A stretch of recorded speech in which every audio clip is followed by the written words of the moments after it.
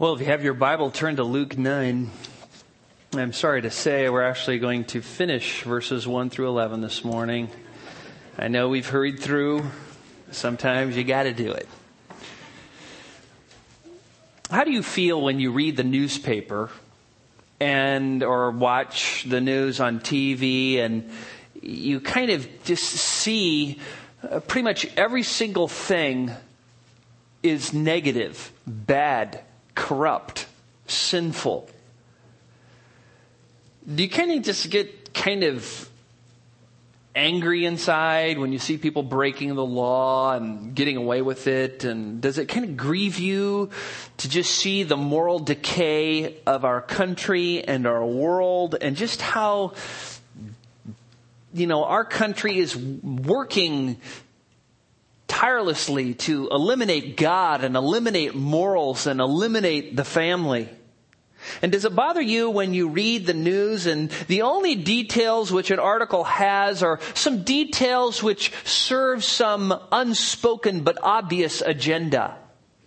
To attack a person, to support a party, to, make a statement, not report the news, but to use the news as a tool to manipulate you. Does your soul ever feel like righteous Lot, whose soul was tormented while living in Sodom and Gomorrah because of the immorality and wickedness around him? When you look at our society and you realize that fornication and adultery and homosexuality are normal and prevalent, and people don't even think a thing about people engaging in that kind of thing. And as a matter of fact, if you're a person who doesn't engage in those activities and who speaks out against them, you are stupid. There's something wrong with you. What is wrong with you? Get into the modern age. And what about alcohol abuse and drug abuse, especially the abuse prescribed by psychiatrists who are trying to replace parenting and self-control and discipline with drugs? Does that bother you? Do you hate sin? I think most of us have felt that way. When you look at the world and you see all of that, does it make you want to hide? Does it make you want to move to Kamei, Idaho? You don't know where that is, do you? That's the whole point. We'll just buy a piece of property. We'll just get up there on the mountains, build our little fortress and just hunker down until death of the second coming. A lot of people do that. Run. Is that the solution? Or does it make you want to do something about it? You don't know what, but you got to do something. So what is the answer to this? Do we need more government? Do we need more laws? More taxes to pay for more inept programs? More corrupt politicians? Is the solution the propagation of more churches who entertain people, make them feel good, do drama, tell people what they want to hear, pep them up? Is that the solution? More churches like that, everybody's going to feel good, and the whole country is going to be transformed by churches who are, catering to the felt needs of the unregenerate populace. A.W. Tozer has rightly said, quote, "A widespread revival of the kind of Christianity we know today in America might prove to be a moral tragedy from which we would not recover in 100 years, end quote." And he wrote that a long time ago.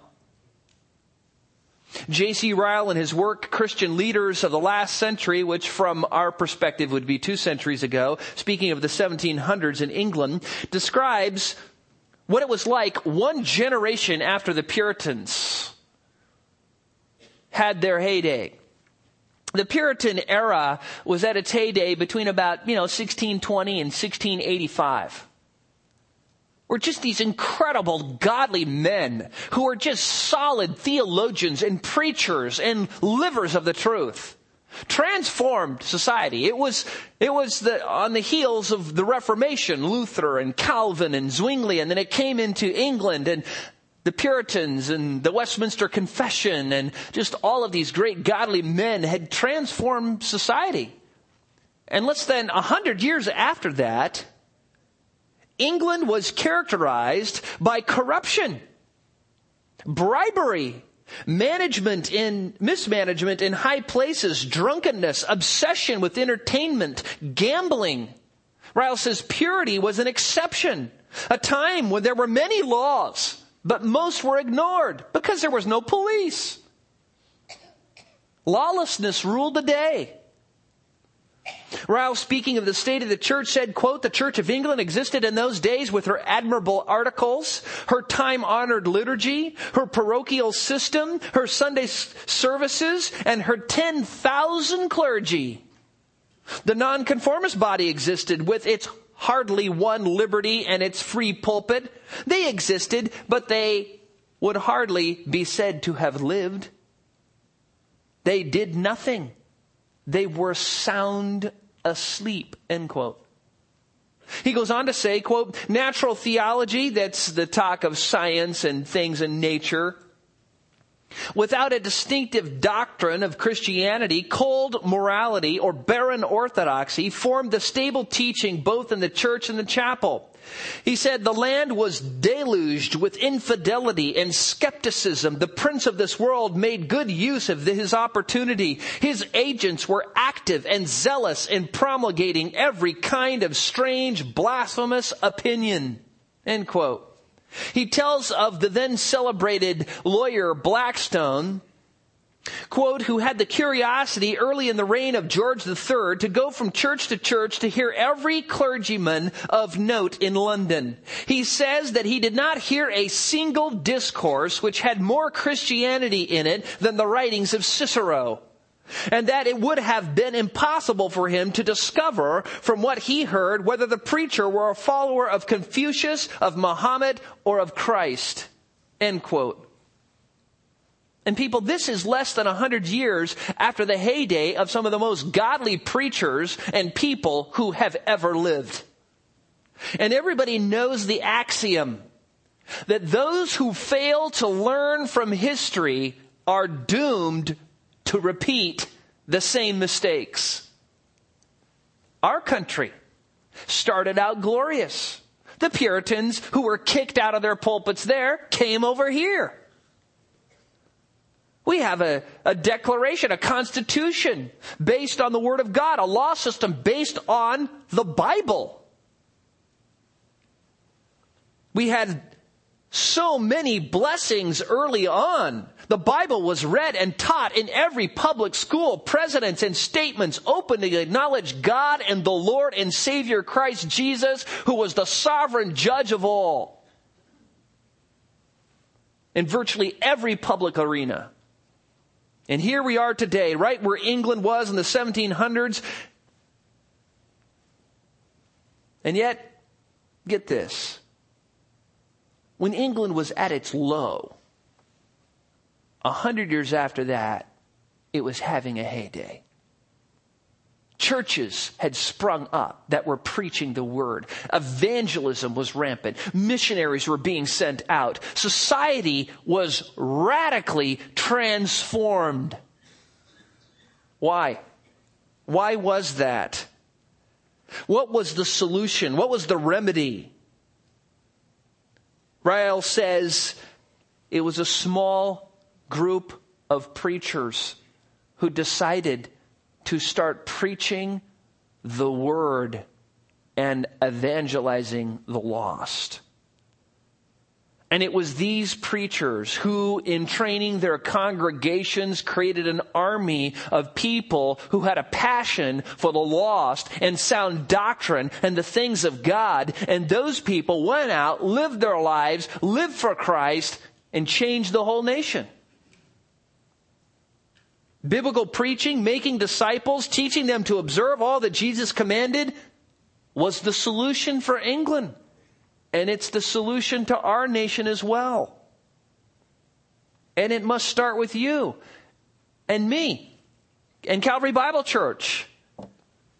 And as we've been working through Luke 9, 1 through 11, we have looked at this text from the perspective of signs and wonders as Jesus has sent his disciples out for the first time on their own, giving them power to cast out demons and heal all manner of disease and sickness. And the question always arises, can we do that today? So we answered that question. Then we started looking at the text from really the big picture of why Luke includes it here. That this is Jesus sending out his disciples for the first time. And when we look at the text, we see that embedded in it are 8 great principles for discipleship that we can learn from Jesus that we need to apply to our own life, to our own discipleship relationships, to our own church. You know, many know the Great Commission calls us to make disciples of all nations, baptizing them and teaching them to observe all that Jesus commanded. You could even go to a liberal church, and most people know that. The Great Commission is kind of really standard if you've been in the church for a while. But how are we supposed to go about doing discipleship today? You look at Jesus in this text. I mean, these guys left everything. They followed him. They're wandering around the country. They're living nomadic lives. He's giving them supernatural powers to do these miracles. You know, you can look at this and go, well, Jack, I see what's happening here, but Jesus isn't around. He's not doing miracles. I don't have those powers. You know, I'm not living a nomadic life. How do I go about doing discipleship? And so that's what we're learning from this text. And so if you have your Bible, look at Luke 9 and follow along as I read verses 1 through 11. And he called the 12 together and gave them power and authority over the demons and to heal diseases. And he sent them out to proclaim the kingdom of God and to perform healing. And he said to them, take nothing for your journey, neither staff, nor bag, nor bread, nor money, and do not even have 2 tunics apiece. Whatever house you enter, stay there until you leave that city. And as for those who do not receive you, as you go out from that city, shake the dust off your feet as a testimony against them. Departing, they began going throughout the villages, preaching the gospel and healing everywhere. Now Herod, the tetrarch, heard of all that was happening, and he was greatly perplexed, because it was said by some that John had risen from the dead, and by some that Elijah had appeared, and by others that one of the prophets of old had arisen. Herod said, I myself had John beheaded, but who is this man about whom I hear such things? And he kept trying to see him. And when the apostles returned, they gave an account to him of all that they had done. Taking them with him, he withdrew by himself to a city called Bethsaida. The crowds were aware of this and followed him, and welcoming them, he began speaking to them about the kingdom of God and curing those who had need of healing. So we've already covered the first 5 principles. Let me just review them quickly, and then we'll get to the last 3. The first was, call your disciples to engage in ministry. This is kind of a no-brainer. If you're going to do ministry, you got to do ministry.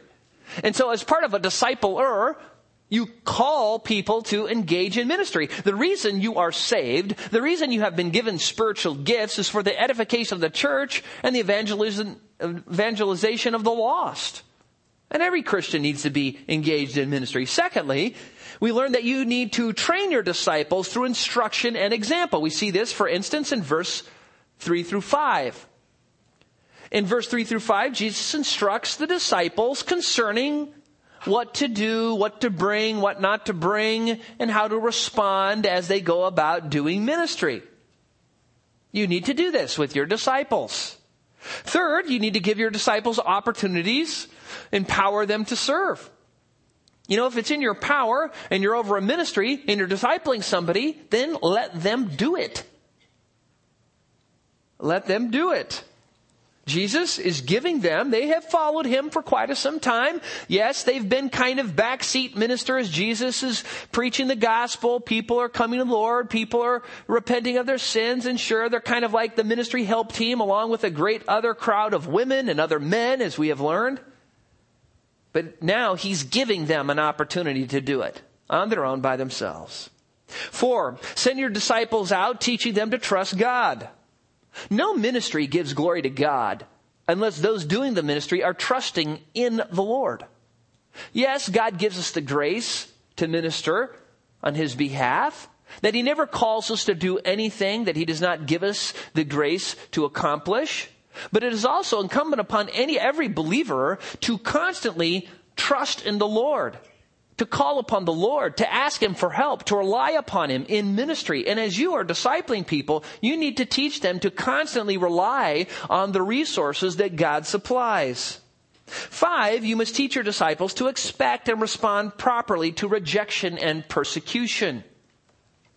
We saw this in the text in verses 5 and 7 through 9. Jesus says, you may have to shake the dust off your feet. And then Luke, we learned, actually takes a historical episode, which hasn't even happened at this point in Jesus' ministry, and takes it, because he's writing from after the fact, and actually inserts it as if it was happening at that time.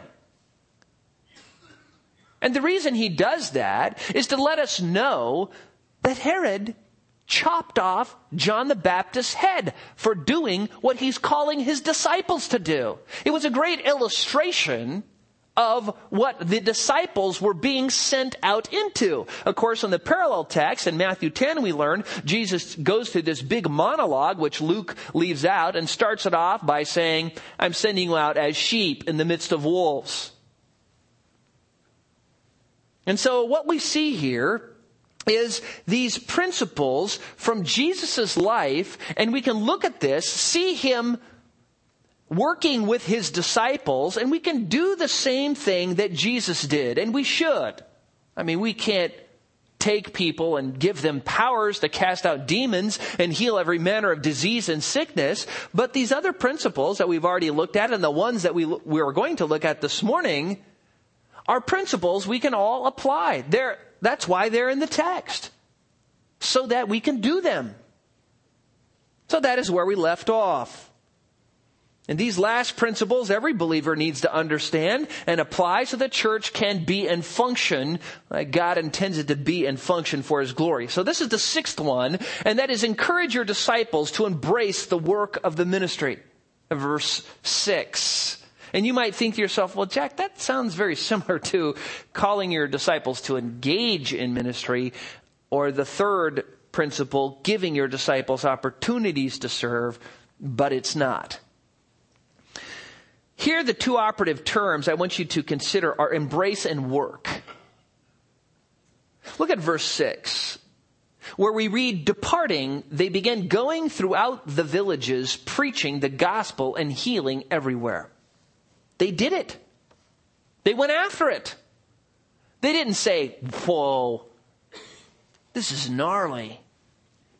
Jesus has given us powers. He's telling us to actually go out on our own. Let's sit around and talk about it. Write a book about it. And think about it. They went after it, man. They got up. They went into every city and did exactly what Jesus said. A person can be gifted. They can be called. They can be trained. They can be given opportunities and then just dabble in ministry. They give the crumbs of their life to God.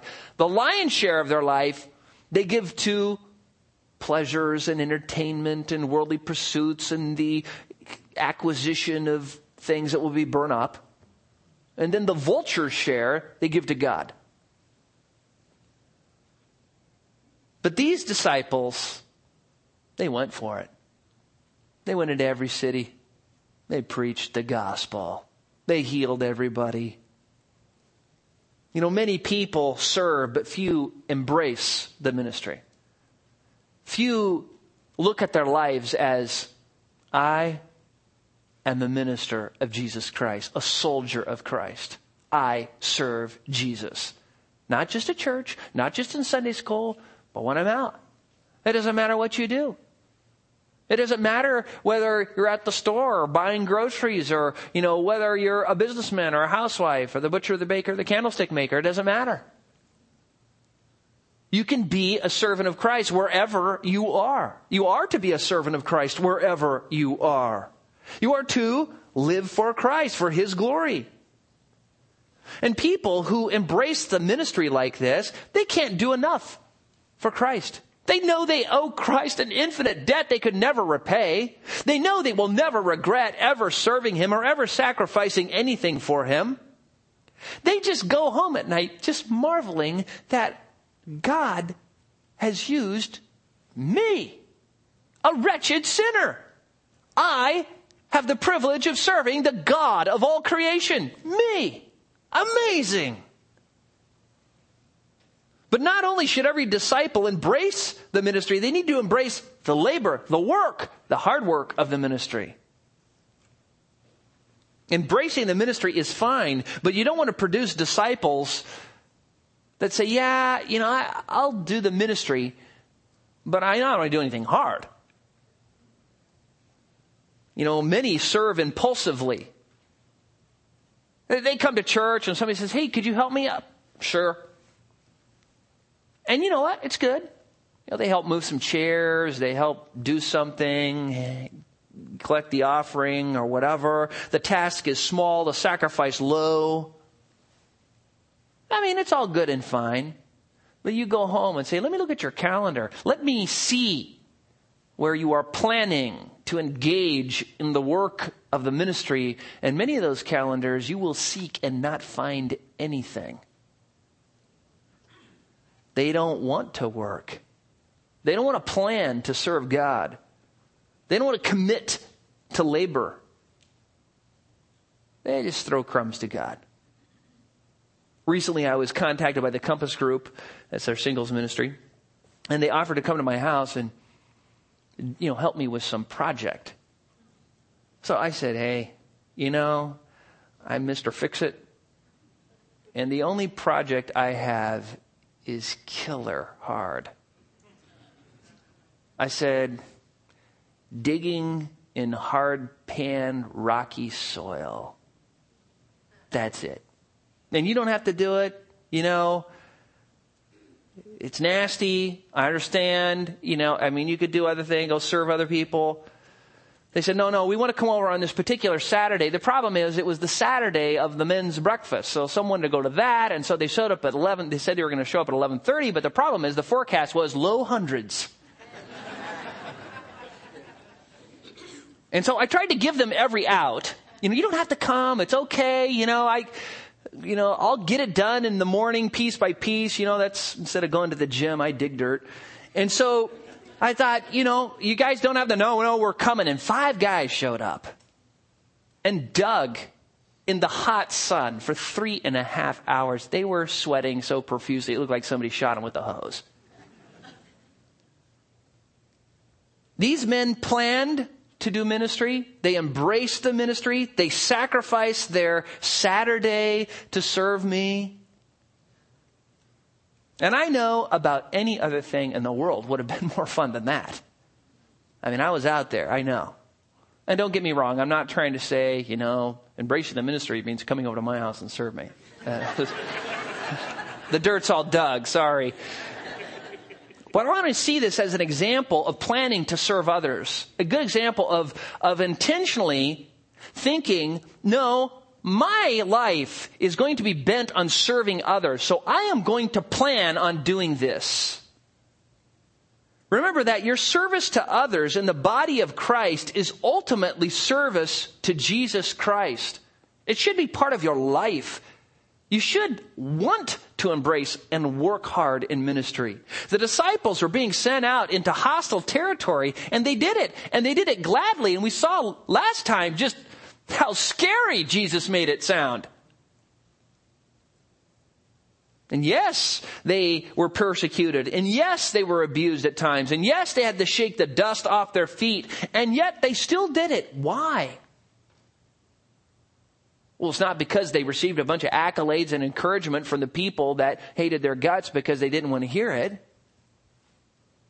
It's because they loved the Lord. That's why. Because they knew that by serving these people, they were serving Christ. Do you remember what Jesus said in the Olivet Discourse in Matthew 25:40 when he's talking to about the judgment of the sheep and the goats. Remember what he says to the sheep? To the least that you did it, to the least of these brothers of mine, you did it to what? To me. To the degree that you did it to the least of these, you did it to me. You see, people who embrace the work of the ministry do it for the love of the Lord, regardless of what happens. They're not looking for a way out. They're not looking to, I need to take a break for a couple years. And, I did that 3 years ago. And, let other people do it. They love the Lord. They love serving the Lord. They embrace the work. And you know what? You need to be among them. Every Christian needs to be among them. There are those in this body who labor relentlessly and tirelessly. And you know what? You don't even know who they are. And you know what? They don't want you to know who they are. These are the large muscles in the body of Christ. And they serve. They're not looking for attention. They're not looking for accolades. They don't need anybody to say, well, way to go, Joe. They're serving because they love Jesus. And they have fixed in their heart to serve him. And they're serving you. And you benefit from it. And you probably don't even know who they are. Paul in 1 Timothy chapter 4, as he speaks about the excellent minister. I know we went through this not too long ago, about 4 years ago. But let me remind you of some of the things he describes is characteristic of the excellent minister. He tells Timothy these things because Timothy is to be an example for others in the church to follow. And he says, you need to be constantly nourished on the words of the faith. He says, you need to be constantly nourished up on sound doctrine. You need to discipline yourself for the purpose of godliness. You need to labor. You need to strive. You need to agonize in doing the ministry. You need to be commanding and teaching and be an example. You need to give yourself to biblical teaching and preaching and not neglect your spiritual gift. You need to be absorbed in these things. You need to take pains with these things. You need to persevere in these things. And you remember why? Do you remember the reason he gives at the end of the big list in verse 16? He says, for as you do this, you will ensure salvation not only for yourself, but for those who hear you. That is what changes the world. The gospel, preached and lived.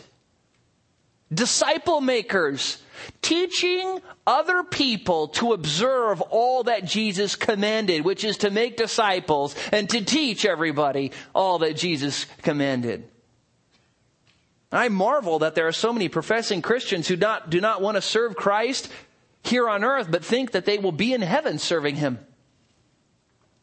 Listen, if you don't want to serve him here, you aren't going to want to serve him there. As a matter of fact, you won't serve him there because you won't be there.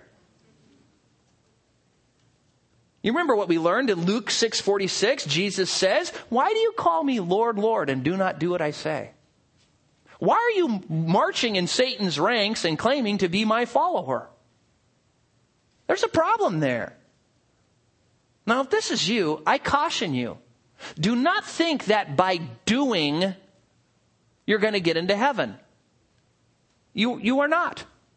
You cannot, okay, I'm going to start teaching the children's ministry. I'm going to start handing out bulletins and then I'll feel like I'm going to heaven. No. Do not let your conviction of sin drive you to serve out of fear or out of guilt or out of compulsion. If you are a professing believer who does not like to serve, your lack of service is an indication of a soul problem, a heart problem, a relationship with Jesus problem. It may be you don't know Christ, and you just think you do or say you do. And granted, you might know Christ, and maybe you're a young believer, or maybe you're caught up in some circumstance that is preventing you from being involved in ministry in the local church. But listen, if you look back at your life and you realize that you've never served, that you've never embraced the hard work of the ministry, the scriptures diagnose you as somebody who does not know the Lord, who does not love Christ. I'm not trying to be harsh here. I'm just telling you what the scriptures say. And the remedy for your reluctance to embrace the work of the ministry is not to start serving out of guilt and compulsion with a complaining, grumbling, all right, I'll do it spirit. The solution is to repent and believe on the Lord Jesus Christ. That is the solution. It is to turn from your wicked way and your unrighteous thoughts and receive the Lord Jesus Christ, who died on the cross and was resurrected for your justification, to become a new creature so that old things pass away and all things become new. Then you have this nagging within you. You have the Holy Spirit pecking at your mind. Serve, serve, serve, serve. And finally it's like, I'm getting involved. I can't help getting involved. And every time I'm not serving, I've got to serve. And if you aren't, you want to. And if you are, you wish you could do more. That is what the Holy Spirit produces in the life of a believer. And if you're not serving, if you have a pattern of not serving, do not become a Pharisee. Do not think, well, okay, I'm going to start serving so that my conscience is clear. Wrong motive. I'm going to start serving so that others will see me serve. Wrong motive. I'm going to serve because it will give me accolades and people look at me as a moral person. Wrong motive. The church doesn't need any more Pharisees. We don't need any more moral people going through the motions for the wrong reasons. The church needs brothers and sisters of Jesus Christ who love Him. Who love Him. Who love Him more than anything else and are more than happy and willing to serve Him.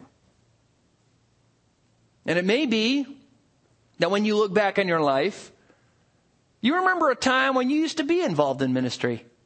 You used to be entrenched in ministry. You look back and say, man, there was a time in my life, man, ministry was just my life. But man, what has happened to me? Ministry is now zero in my life. What happened? Well, Satan is a wily foe.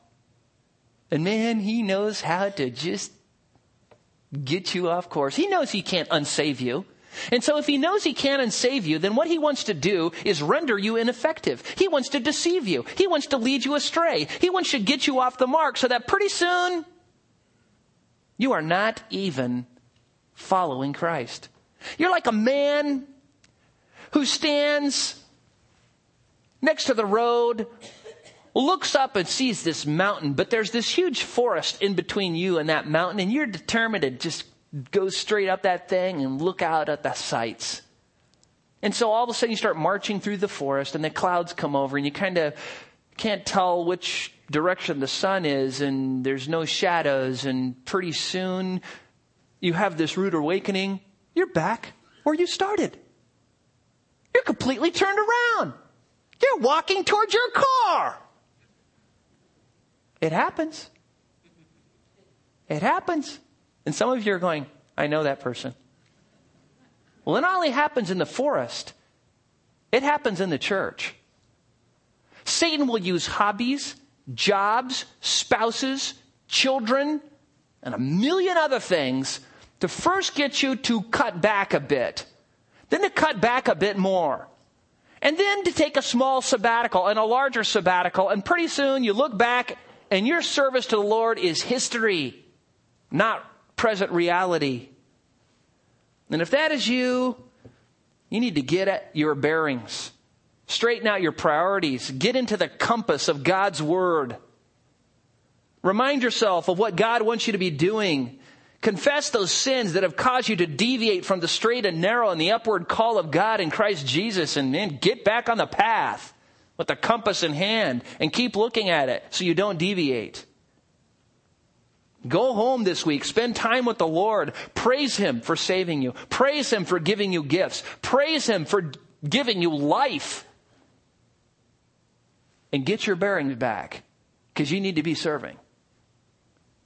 7, not only to embrace the hard work of the ministry, you need to get and give feedback from those you disciple after you send them out to minister. Look at the first part of verse 10. where we read, when the apostles returned, they gave an account to him of all that they had done. So they went out from village to village, teaching, healing everywhere, and then they reported back. They gave an account. You need to do the same thing. You don't just get a disciple and say, hey, so you want to serve in the children's ministry, huh? Okay, here you go. Here's 32 years old. Get them. No, that's not what happens. You have to train people. If you wanted, let's say, to serve in the children's ministry, you would call up Brock and say, yeah, I'm thinking of maybe getting involved in the children's ministry. And he would say, all right, well, let's talk about it. And, you'd have to jump through all these hoops and you finally get approved. And what happens? Well, you show up and somebody else is teaching. You're just observing. You're just learning. You're watching. Huge sacrifice. I'm watching. And you see how the teacher who is experienced is teaching the class and controlling the children and going through the motions. And you look at that and you think, man, praise God, this is cool. And you ask questions, you grow in wisdom and knowledge. And then finally it becomes your turn. And they say, you know what? Let's put you in. Okay. Can you help me? Sure, I'll help you. Go through the lesson. All right. You give them an opportunity. And then afterwards you say, okay, how'd you think you did? You give them feedback. You talk. You give them a few pointers. And pretty soon they're teaching the class on their own. And pretty soon they're training the next guy coming along or the next gal. I do this in preaching all the time. It amazes me. Some seminary students think that because they've read 2 books on preaching, they're experts. And you can't teach them anything. It's like trying to pound water into granite. They're just, yeah. Mm-hmm. I've read the book. And they know it. But you know what? You say, okay, time to get out there and preach. And they preach and say, now, watch your video. They're suicidal. And they become extremely teachable. So they're like, man, you need to help me. I was bad. And you know what? I don't say, well, here's the 75 things you did wrong. I just say, you know what? You did this right. This is pretty good. And just, work on these 1 or 2 things. And you bring them along piece by piece. You give them feedback. You encourage them. That's what it means to disciple somebody. Discipling somebody isn't getting together for a Bible study and saying, yeah, let's talk about what we could be doing. Yeah, it includes that. And then it's, let's get doing. Let you be doing, and I'll watch you, and then we'll talk about it. And I'll help you do better. So that's what we need to do. So Jesus, we see, sends his disciples out, they do their thing, and then they give an account. 8, model for your disciples what you are teaching them to do. Look at the middle of verse 10. Taking them with him, he withdrew by himself to a city called Bethsaida. Now keep in mind that before this time, they've been traveling with Jesus, nomads. They've left all to follow Jesus. So the disciples have already embraced the ministry with passion and conviction. They're doing the hard work. And even though they haven't been sent out on their own just one time, they still have been laboring as they are kind of Jesus's, cleanup crew as he's going through these cities and ministering to people along with the other women and men who are following. Now imagine you're among them and you're roaming around the country. You've left your home. Sometimes you're sleeping in the dirt and under trees and bushes. And sometimes you're sleeping in different people's houses on their floors and stacked up like cordwood in their, central room or whatever. I mean, you're just a nomad. That's, that can get tiring. And Jesus finally says, okay. And he gets you together and you're all alone with Jesus. He's by himself. He says, come on, guys, let's go to Bethsaida. And you're thinking to yourself, oh, praise God. I get to have a day off. Finally. It's not that the ministry just hasn't been super thrilling and it's just great seeing souls saved and the miracles. But man, just to have a couple days to just chill and just relax and recover. And you know what? We get to go to Bethsaida, the home of Andrew and James and Peter. And maybe you are Andrew and James and Peter and you're thinking, oh, great, we get Aunt Martha's cooking, And we're going to sleep in a bed. And man, our relatives and our friends, they're going to treat us like royalty. And this is going to be great. Look at verse 11. But the crowds were aware of this and followed him. And welcoming them, he began speaking to them about the kingdom of God and curing those who had need of healing. Labor always follows those who are servants of Christ. And it never goes away. It never goes away.